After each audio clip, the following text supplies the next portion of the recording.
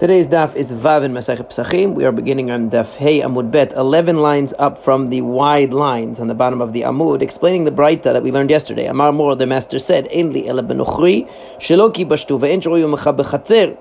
We only know that the law with respect to the non-Jew who is not controlled by you and does not live with you in the courtyard. Nochri sheki bashtu ve'shroyu mecha bechatzer minayin.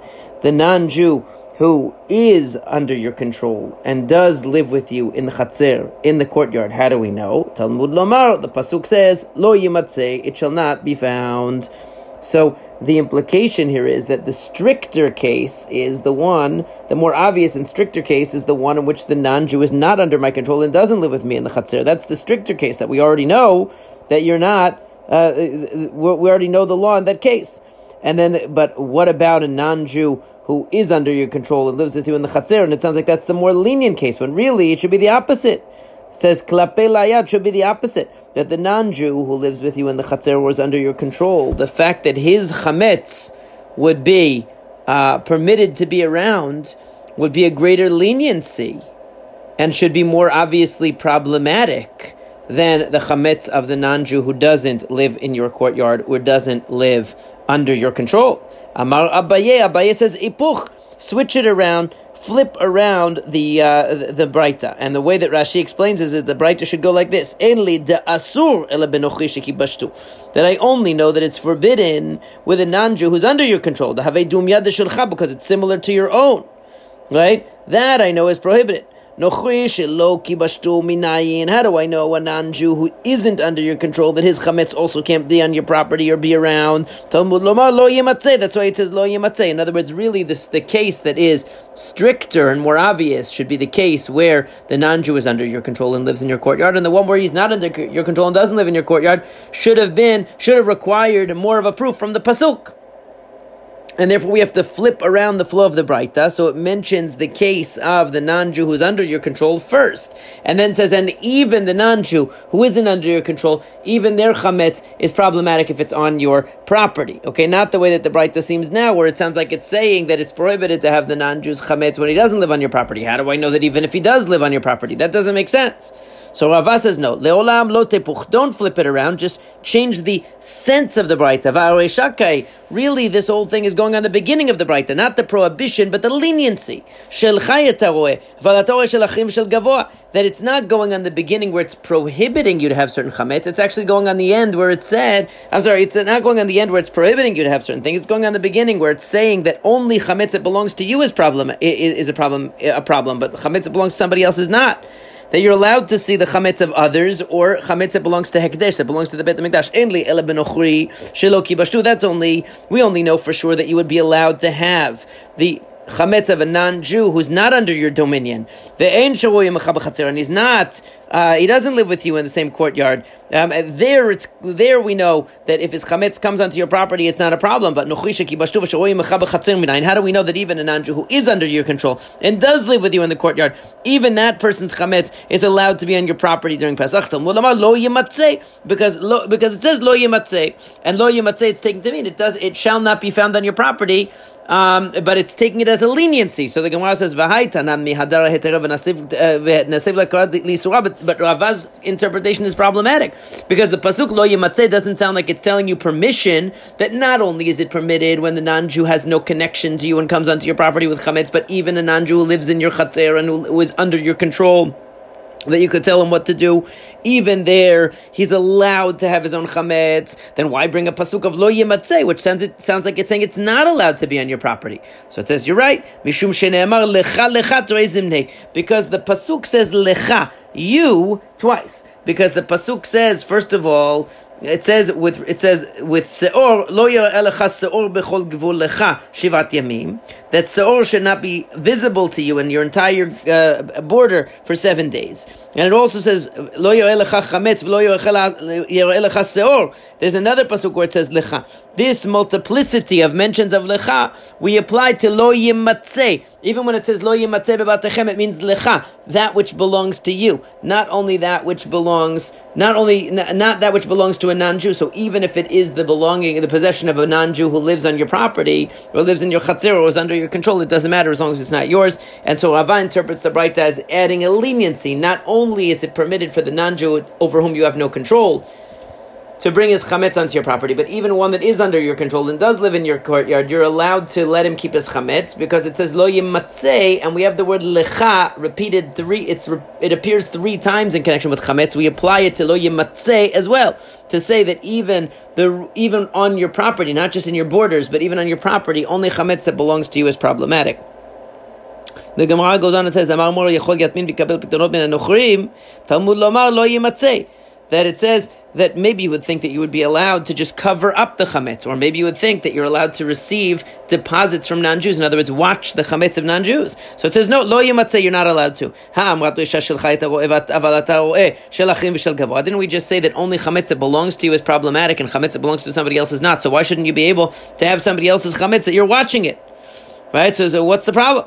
So it says, la kasha, had the kabela le'achrayut, had la kabela le'achrayut. It depends. If you accept it upon yourself responsibility. In other words, if he says, look, I'm going to leave this here, watch it, you're not responsible for anything. If it gets lost, I'm not going to hold you responsible, but please try to keep an eye on it. There, it's okay. But if you have a responsibility that if it gets lost or stolen, you're going to have to pay, now it's your responsibility. So now you have a financial interest in that chametz, because you have to make sure it gets back to the owner, or you're going to have to pay up. That financial interest makes it in a way like yours. And then you can't do it. Like Rava said to the people of Mechuzah, Be'iru chamira debnei chela, mibataychu, kevan de'ilu mignav ve'ilu mitbid, bershutaychu ka'ei, ubaitu lishlumei kedilchondame. So he said to them, they used to have soldiers used to come and they would occasionally occupy the homes of people. They used to do this all the time in many countries. To do this, soldiers would be allowed to occupy the homes of people. And so when the king's army would come and they would occupy people's homes, they would have food stored in the homes of certain people, and they would take that food, and the food was chametz. So the thing was, they would leave this as storage in the Jewish people's homes for when they would come and occupy their homes for whatever military reason.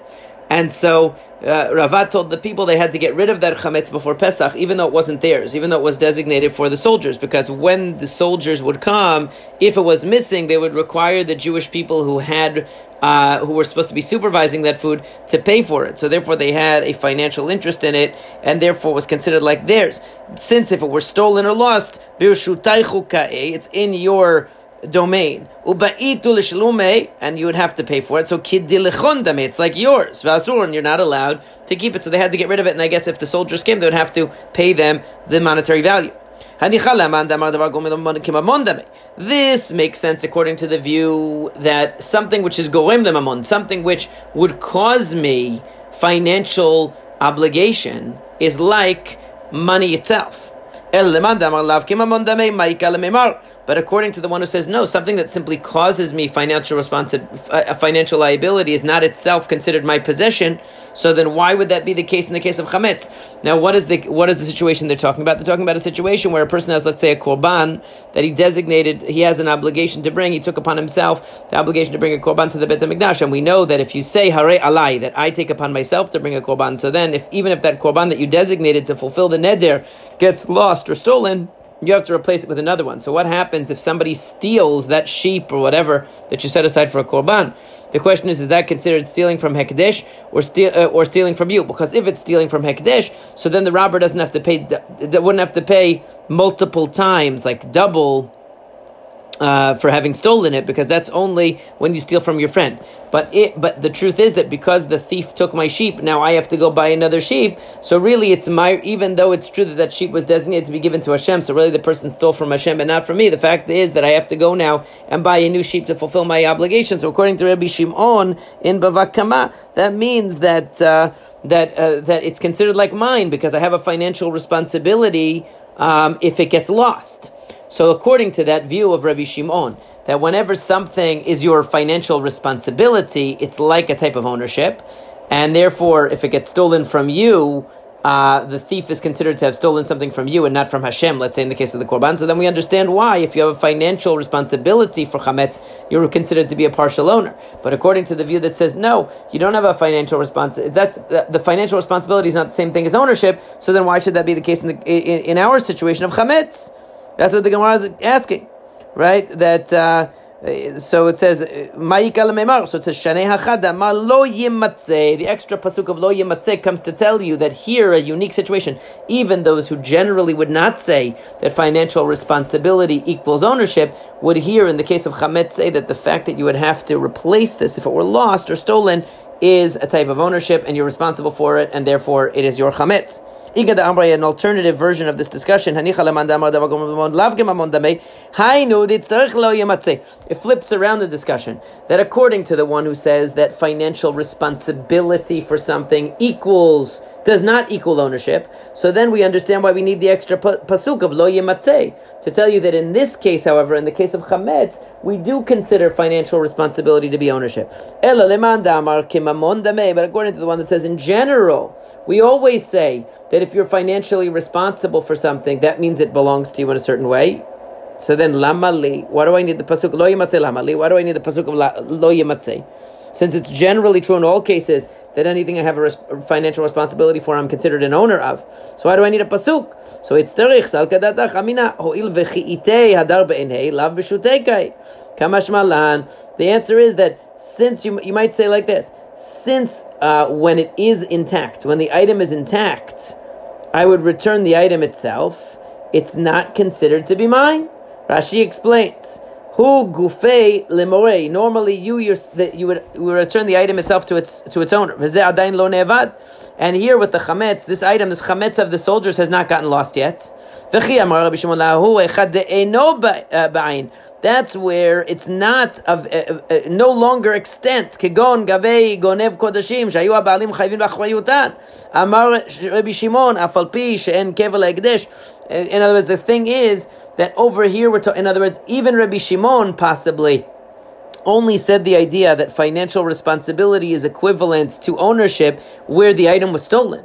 Once it was stolen and now the person who had it has the financial responsibility of replacing it, now we say that the ganav, the person who stole it, is the cause of that financial responsibility and therefore has to pay him not once but twice for the cost that he's incurring. However, here the chametz is still extant. It hasn't gone missing yet. So fine, if it were lost and I had to replace it, you could say that's a financial responsibility that I now have. But the chametz that's right now exists with me, which would be the source of the prohibition, is not mine. It belongs to the owners. And even though if it got lost or stolen, I would have a financial responsibility, that's not a chametz responsibility, it's just a financial responsibility. So there we might say that as long as that chametz is still extant, I'm not considered to be I'm not considered to be in any way an owner of it because nothing has happened yet to make me liable. So Kamash Malan, it's coming to tell you that since it has the potential, the pasuk is coming to tell you that since it has the potential to make me liable, that's enough to be considered having a financial interest in the chametz. That's specific to chametz according to that. Not necessarily would that be true in other cases. If you have an animal of taxes. In other words, if you have a group of animals that you chayevet b'chua or in chayevet b'chua, that the question is if you have a flock of animals from which you're going to have to take whatever percentage to give to the king, and a b'chor is born. So in a way, we would say that the king has a financial interest in this entire flock because he's going to take a percentage from it. So even if a bechor is born, it's kind of like partly the ownership of the, it's partly the possession of the king until he takes his taxes. So forget about a case where I could pay him off with money and I don't have to actually give him animals. Because there I'll say it's just a financial obligation. That's it, I could pay him off. He doesn't really have any control over any of the animals. The chayav, there I would say definitely a bechor that's born in this flock has to be brought as a bechor, treated as a firstborn animal. Let's say we have a case where there's no way he will receive payment. He's going to take animals. Therefore, he has, in a way, possession of all these animals because eventually he's going to take some of them as his taxes. So we could say that the bechor that's born is a partnership bechor. It's owned partially by the Jew and partially by the king who is non-Jewish and therefore should be exempt from the laws of bechor. So what is the halacha? He said that it's exempt, since the king is going to take taxes from these animals, even though you might be able to. So in a case where you wouldn't be able to pay him off with money, so we're going to say that he has partial ownership of all these animals until he takes his taxes. So but we learned in the Chayevet that you do have to treat the firstborn that's born in this flock as a bechor.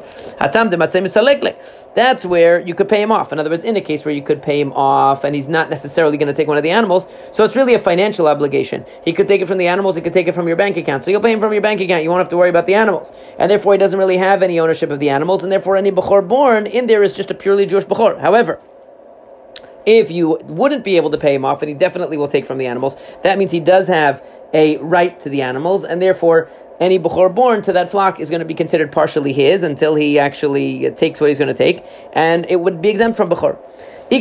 Some say a different version of this discussion, that he said straight out that the be'emah of an animal, it wasn't a question posed to him, but it was a statement that he made, that the animal the animals that are part of this flock that's going to be taxed by the king are exempt from bechor.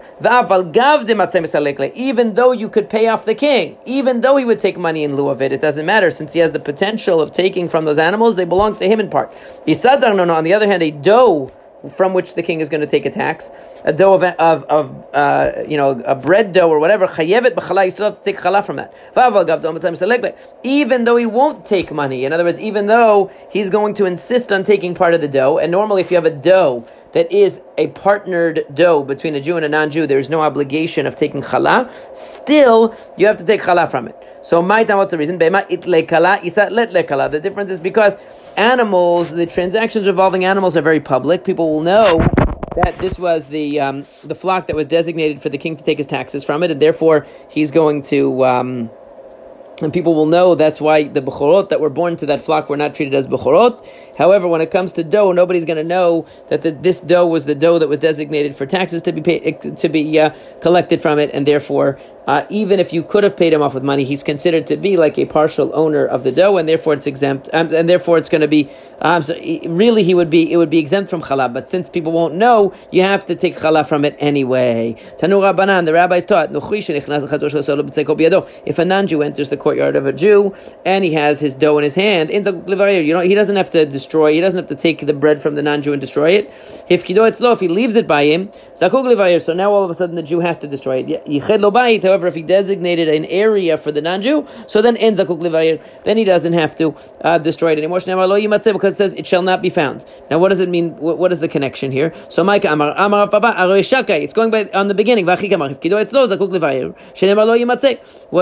According to Rav Papa, the pasuk is going on the first part, that if he left it with the Jew and he took responsibility for it, or as Rashi interprets this, is all talking about where he took responsibility for it. So then he's not allowed to have that chametz. If he sets aside an area for it, yiched lo bayit, Rashi says, and he didn't accept responsibility for it, he just designated an area for the non-Jew to put his bread, so then he doesn't have to worry. But if he accepts responsibility, so then he has to destroy it. He's not allowed to keep it through Pesach. Rav Ashi Amar leolam asefah kai. No, the pasuk of lo yimatzeh is going on the end of the thing. V'achik Amar, at the end of the Braita, and this is what it means: yiched lo bayit en zakuk levayer. If he set aside an area for the non-Jew, he doesn't have to now destroy the chametz that the non-Jew leaves there. Shnei lo yimatzeh b'batechem v'alav dideyu. He says, since it's no longer your house, because it says, Lo yimatzeh b'batechem, it shouldn't be found in your houses. And since he set him an area of his own, so when the non-Jew puts his bread in there, he's putting it into a place that belongs to him, not that belongs to the Jew. So therefore it's not my problem. Now Rashi says that this is talking about the first part where it said that the non-Jew left his bread with the Jew, was talking about where the Jew accepted responsibility. That's why he would have to destroy it if Pesach came around, because he's not allowed to, once he accepts responsibility for it, he has a financial obligation.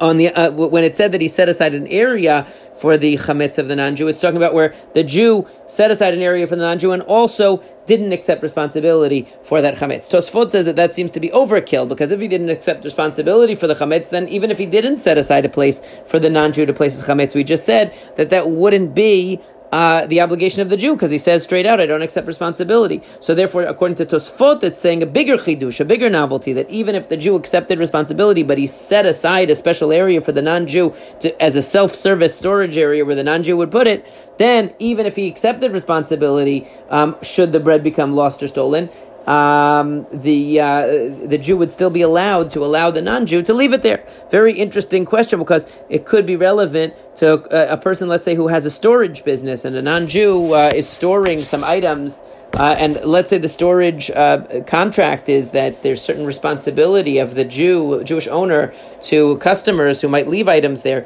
So then you're taking upon yourself responsibility.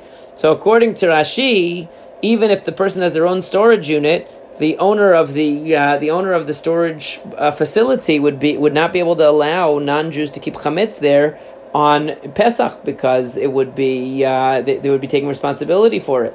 And even with a separate designated area, if the Jew is responsible for it, according to Rashi, it's a problem. Whereas according to Tosafot, even if there's a responsibility, let's say there's a contract with the storage facility, there's a responsibility there, since it's your own separate area that you bring into yourself, so therefore it would be allowed, even though the owner of the facility has a responsibility to replace it if damaged. Interesting practical application of that machloket that I was thinking about this morning. But so the implication of this is, though, that when the non-Jew rents an area, it becomes his completely. So since you're letting him have this area that belongs to him, and presumably he's going to pay you for that storage, so it becomes his. So but we learned in the Mishnah, we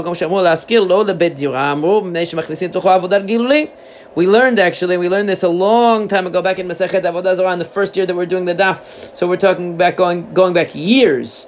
But we learned Masechet Avodah Zarah, and we learned that that you're not supposed to sell or lease properties to non-Jews to live on in Eretz Yisrael, and even in Syria and Chutz La'aretz, to allow them to have a place that they're going to live in is problematic, because they might bring their idols into there. So you see that even though they're renting it from you, it still belongs to you. If you're going to tell me that renting out to somebody else, it becomes theirs, so when he brings the idol into his house, he's not bringing it into your apartment. You rented it to him, so it's his apartment. Right? So it's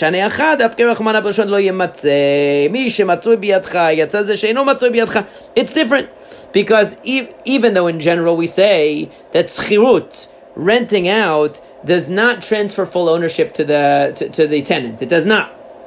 And therefore, if he brings idols into his apartment that really belongs to you, you're responsible for having idols brought into your apartment.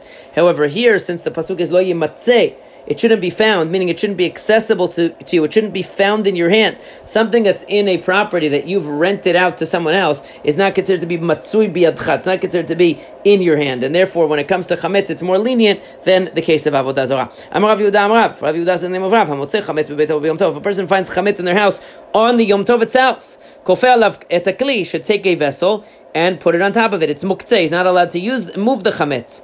He has to, after Yom Tov, has to burn it. But on Yom Tov he can't, so he just covers it. If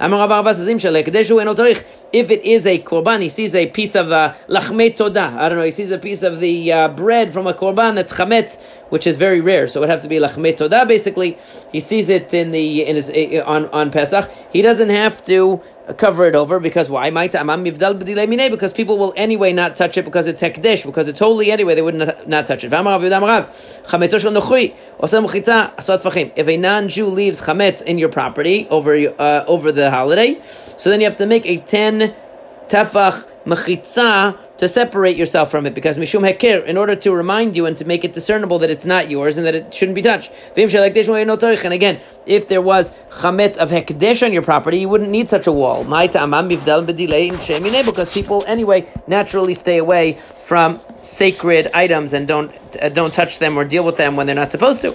But if it's the non-Jews chametz, it has to be. That's why if the person sells their chametz, they always have to put it in a separate designated area that it's clear that they won't go in there. It belongs to the non-Jew and they're not going to touch it.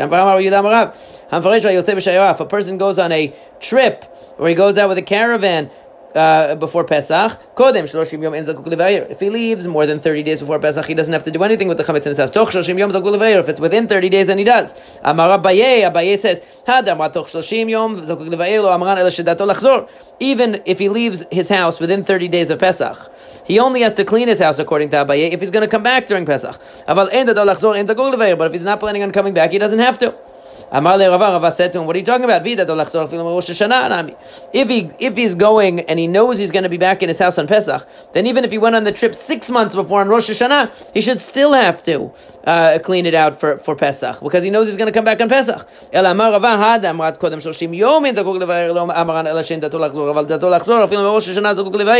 says the other way, that if he leaves within 30 days of Pesach, then whether he's planning to come back or not, he has to clean his house. But if he's leaving more than 30 days before Pesach, then only if he's planning on coming back right before or on Pesach would he have to clean his house for Pesach. And that's actually the halacha. So it's not that you need two conditions, both that he leaves within 30 days of Pesach and that he's planning to come back. It's one or the other. Either he leaves within 30 days of Pesach, even if he's not coming back, but he knows Pesach is coming up, so he has to clean up so that he has all of the chametz off his property.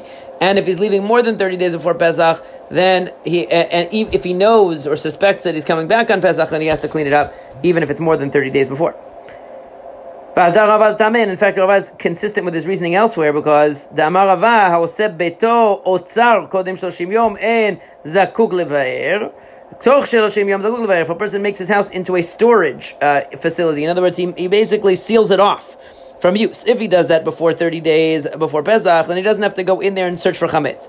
Toch 30 yom, if he seals off his house within 30 days of Pesach, so then and Rashi says shechnis sham tvuah. He basically made his house into a storage for grain. Okay, he doesn't have to look in and check it for chametz and everything if it's 30 days before Pesach. But if it is within 30 days of Pesach, then he would have to. Okay, and v'kodim sheloshim yom nami lo amaran ela she'en dato lefanoto aval dato lefanoto afilu kodem sheloshim yom nami zakuk levaer. This is only true if he doesn't plan on cleaning it out. Okay, if he plans on cleaning it out soon, he's going to clean out that house and take the grain out of it, then he would have to, even if it's more than 30 days, he would have to clean it for chametz beforehand. In other words, we say that that if he does it more than 30 days before, and he doesn't have any intention of cleaning it out of the grain anytime soon, so then he doesn't have to check for chametz before. Within 30 days of Pesach, he would have to check for the chametz before. More than 30 days before, he wouldn't have to, unless he has in mind sometime soon to take the grain out, in which case we'd have to be worried that it's going to become accessible on Pesach, and therefore we would have to clean it for chametz then too. So the question is, Hanei Shloshim Yom, my Avitai, what's the nature of this 30 days? Where are we getting this idea of 30 days from? Okay, and the concept of the 30 days is that the obligations related to Pesach fall upon a person 30 days before the holiday. That's when they become obligated in all the mitzvot related to the holiday and all the preparations. Okay? Where do we get that from? So, we learned in a Braita, we have a rule that we start studying, asking, and teaching about the halachot of Pesach 30 days before Pesach. So that means that the preparations begin 30 days before. Rabban Shimon ben Gamliel says no, only 2 weeks before. What's the reasoning of a Tanakama? Why does he say 30 days and not 2 weeks? He says because Sharei Moshe Omed Pesach Rishon, because on Pesach Rishon, the first Pesach, Moshe Rabbeinu got up Umazir ala Pesach Hasheni, and he says he taught the people about Pesach Sheni, Shneimar v'yasu b'nei Yisrael et Pesach b'moado, because we know that Bnei Yisrael did Pesach that first year that they were in the desert. Hashem said, make sure that they do Pesach on the anniversary of their leaving of Egypt, and it says that they did. And we know that the impure people came to Moshe Rabbeinu and said, we're being left out. We don't want to be left out. What can we do? And then he introduced the idea of Pesach Sheni. So you see that even though it was 30 days ahead, he still told them about Pesach Sheni. So you see 30 days ahead is already preparation time. For Rabban Shimon ben Gamliel doesn't buy that proof. Why? Since we're already talking about Pesach, so masik lehug lechol milei de Pesach. So therefore, Moshe Rabbeinu detailed everything. Instead of just saying one general point, he told them all the details, right? Because he was on the topic. But really, normally 2 weeks is enough. Where do we see that Rabban Shimon ben Gamliel's idea of 2 weeks? Sharei Moshe omed b'rosh chodesh ומזהיר על הפסח, שנאמר על החודש שלכם ראש חודשים, וכתיב דברו אל כל הדת בני ישראל לאמור, אל כל הדת ישראל לאמור, בעשור לחודש הזה, ויקחו להם איש, צא לבית אבות וגומר. It says that when Hashem spoke to Moshe and Aaron on Rosh Chodesh Nisan, and told them, tell the people to prepare the Korban Pesach, and tell them on the 10th of the month to take the Korban, and of course then on the 14th of the month to slaughter it. That's 2 weeks before. So you see that the original Pesach in Mitzrayim, they only had 2 weeks of preparation time. So mimai de beresh yarcha ka'eh, but how do you know that they actually were communicating this to the people on Rosh Chodesh? Dilma ba'arba'a b'yarcha or b'chamisha b'yarcha ka'eh. Maybe by the time they actually got around to conveying it to the people, it was already the 4th or the 5th. We only know that Hashem told them on Rosh Chodesh, but how do we know that they conveyed it immediately? Rather, Rabba Bar Shimi said in the name of Ravina,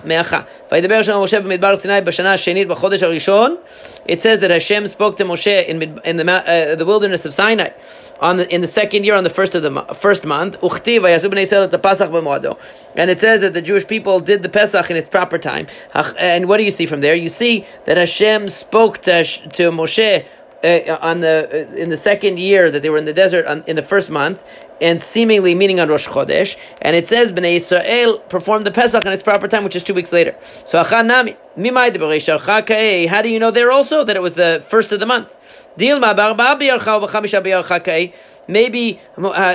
the instruction came to Moshe Rabbeinu or that Moshe Rabbeinu conveyed it not on the first day of the month, but later on. How do you know that it was really the first day of the month? Well, it says because, and in which case it would be less than 2 weeks between that and Pesach, if it was the 4th or the 5th of the month. We have a connection between 2 places. It says Midbar. It says here B'Midbar Sinai. Later on it says that Hashem spoke to Moshe in the wilderness of Sinai on the first day of the second month. Just like there, it means on Rosh Chodesh. So to here, when it says that Hashem spoke to Moshe in the first month, it means on the first day of the first month, not the 4th day or the 5th day. This is a separate issue, nothing related to our discussion directly. Our discussion directly has been resolved. We've said that the Chachamim learn from the fact that Moshe Rabbeinu taught the people about Pesach Sheni on Pesach Rishon, which there's a month in between. That shows you that you need a month out. A month ahead of Pesach is already the preparation time. Rabban Shimon ben Gamliel says 2 weeks because Moshe Rabbeinu received the commandment for the Jews to do Pesach Rishon, the regular Pesach, on Rosh Chodesh Nisan, which is 2 weeks before. How do we know that it was Rosh Chodesh Nisan and not just the 4th or 5th of Nisan? Because there's a Gzerah Shavah, there's a connection between the word Midbar. Another place it says the word Midbar Sinai, that Hashem spoke to Moshe in Midbar Sinai. It's the first of the month. So too, when it talks about Hashem speaking to Moshe in the first month, it means the first day of the first month as well. So that now it's saying, why are these psukim out of order? Because you see that the Pesach, the mitzvah of doing the Pesach in the Midbar is mentioned in the Torah in Parashat Ba'alotecha actually. So that's in Perek Tet of Bamidbar.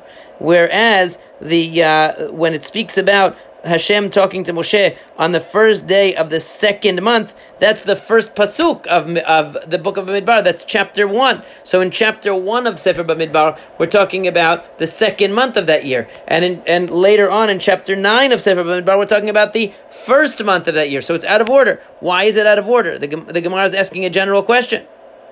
Right? So it says, V'nichtov Bereisha de Chodesh Rishon, v'adan nichtov de Chodesh Sheni. Why is that out of order?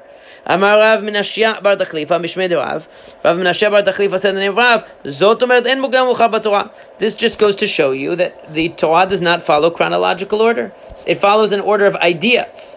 It follows an order of lessons. It doesn't follow an order of chronology. Amar Rav Papa says, Lo amarat ela b'Torah inyanei. That's only true in different sections, different parashiyot. But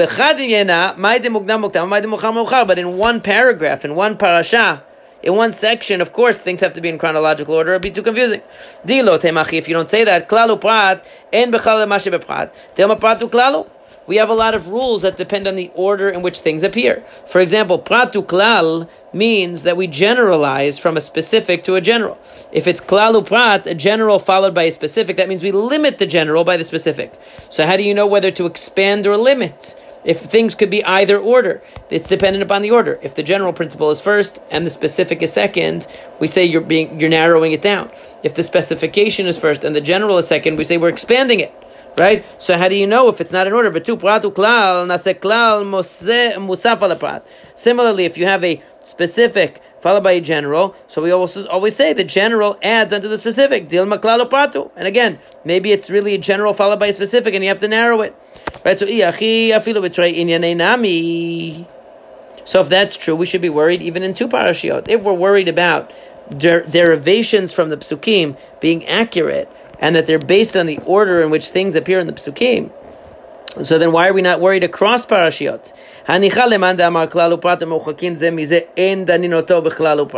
Shapir. If you hold by the view that whenever you have a general principle followed by a specification and they're in different parashiot, they're distant from each other, you can't learn from them. Because since parashiot can be out of order, it might look like it's a general followed by a specific, but it might really be a specific followed by a general. But according to the one that says even if the general principle and the specification are far apart, they're in different parashiot, we still can learn one from the other. We can combine them to make a limud, to make a derivation. How could that be if there's a possibility that it's written out of order and the order is misleading? So it says, what can we say? The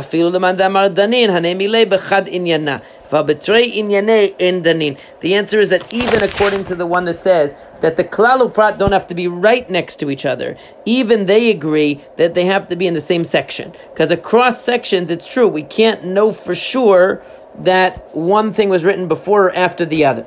But when they're within the same section, the question is, does the klal uprat have to be right next to each other in the psukim, in the verses, or one can be in the klal uprat can be in pasuk aleph, and the other one can be in pasuk tet, and it's okay, meaning they're not right next to each other. So that's the machloket about whether you're allowed to consider that a general followed by a specification if there's a lot of space between them. But that's within one segment.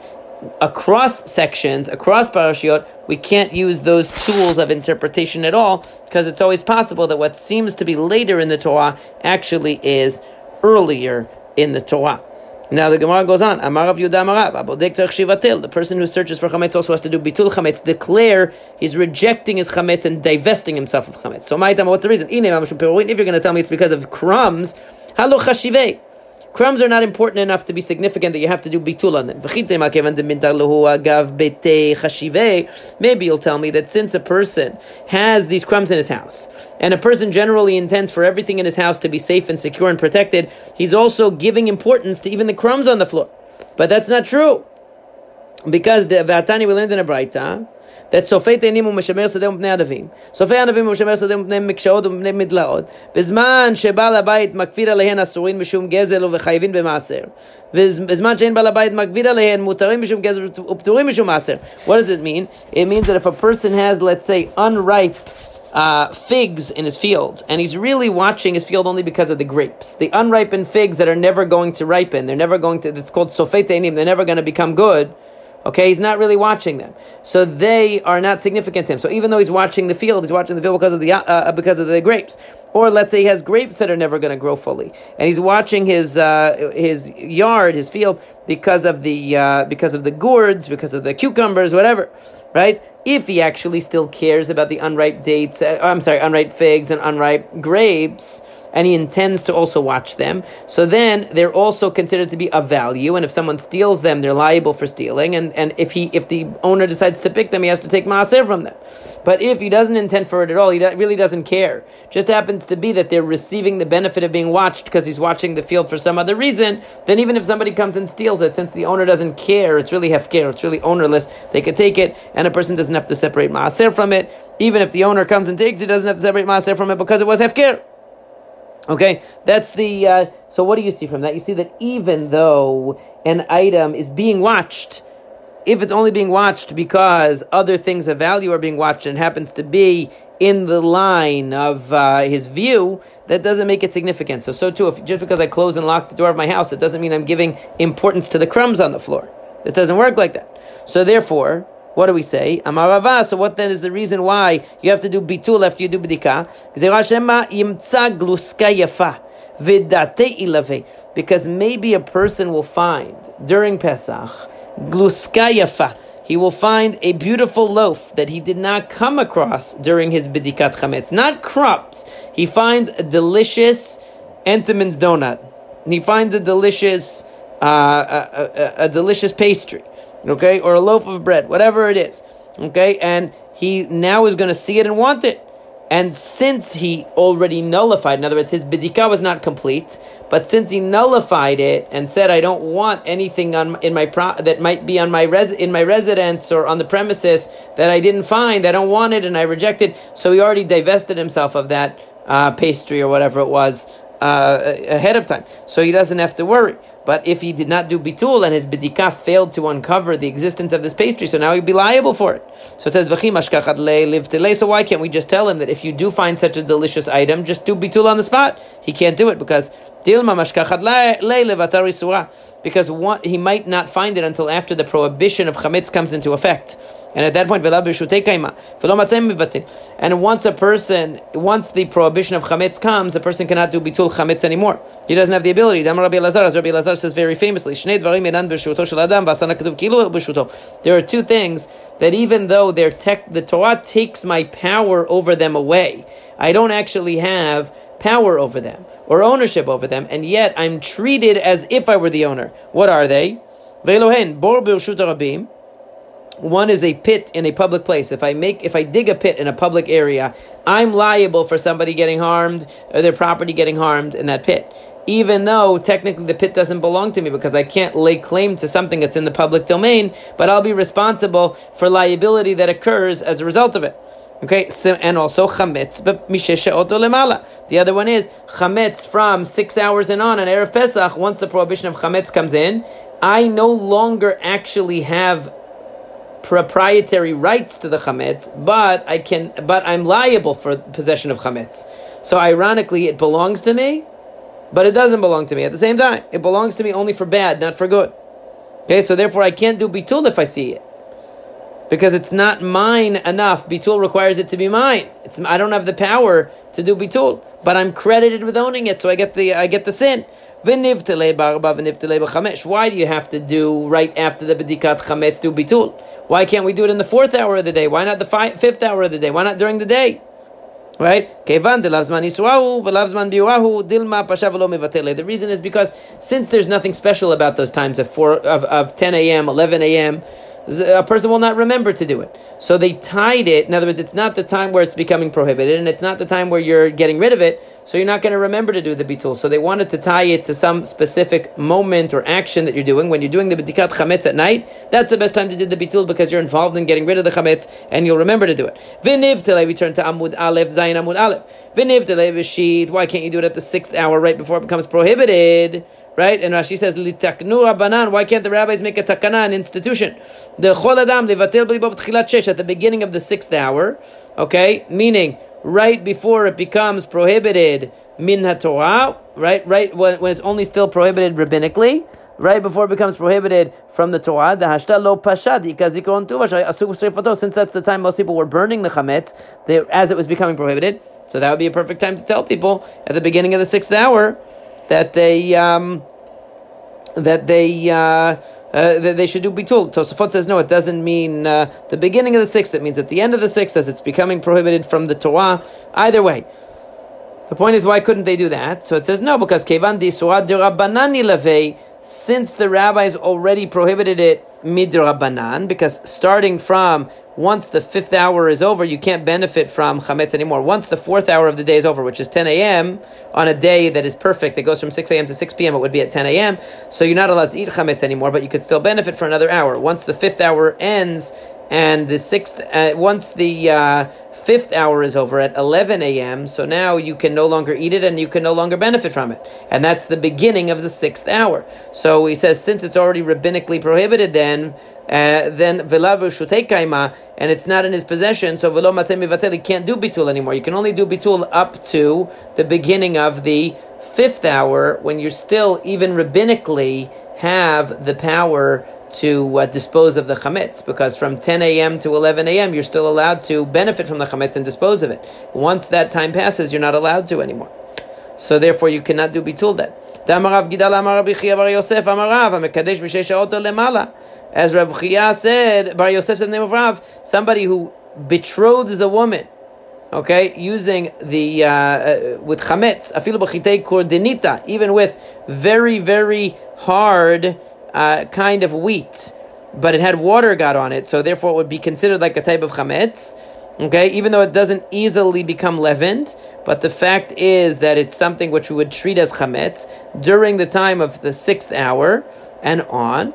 And choshishin the kiddushin, even though it's only rabbinically prohibited chametz during that time because we haven't reached midday yet, that kiddushin that you did with that item of value would not be considered a valid kiddushin because it does not belong to you, because there is an isur hana'ah, so you do not have any power over that item anymore. Rashi says, "V'afal gav datei isur hana'at chametz derabanan deshe even though what's happening is the prohibition of benefiting from the chametz that was instituted by the rabbis in that 6th hour, umafka kiddushay Torah, it can remove the kiddushin that's recognized by the Torah because the rabbis declare that it doesn't belong to you. Starting from 11 a.m., it doesn't belong to you anymore. So you cannot even do kiddushin with it, and therefore you definitely can't do bitul to it.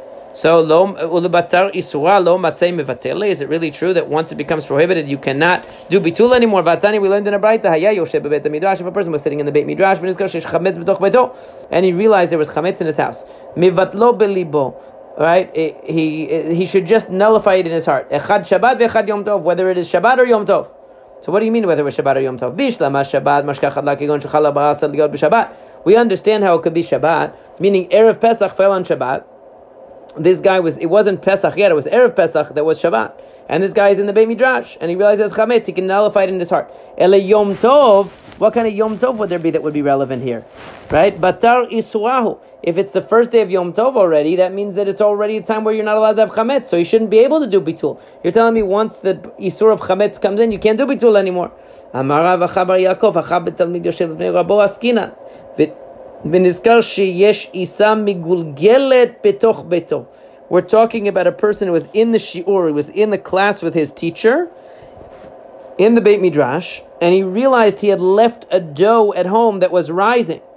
He's worried it might become chametz. He forgot to take care of it before he left. He should do bitul before it becomes chametz. In other words, in a case where there's already chametz, you wouldn't be allowed to nullify chametz on the Yom Tov itself because it already belongs to you and it's already there, and you can't nullify it because the prohibition is already there. But if you have a dough that did not yet become chametz, you could nullify it in advance before it becomes chametz. Say, I divest myself of any connection to that dough, and if it rises and becomes chametz, it won't be mine. So since this guy was stuck in the shiur, he couldn't leave the shiur, he couldn't leave the class that he was in.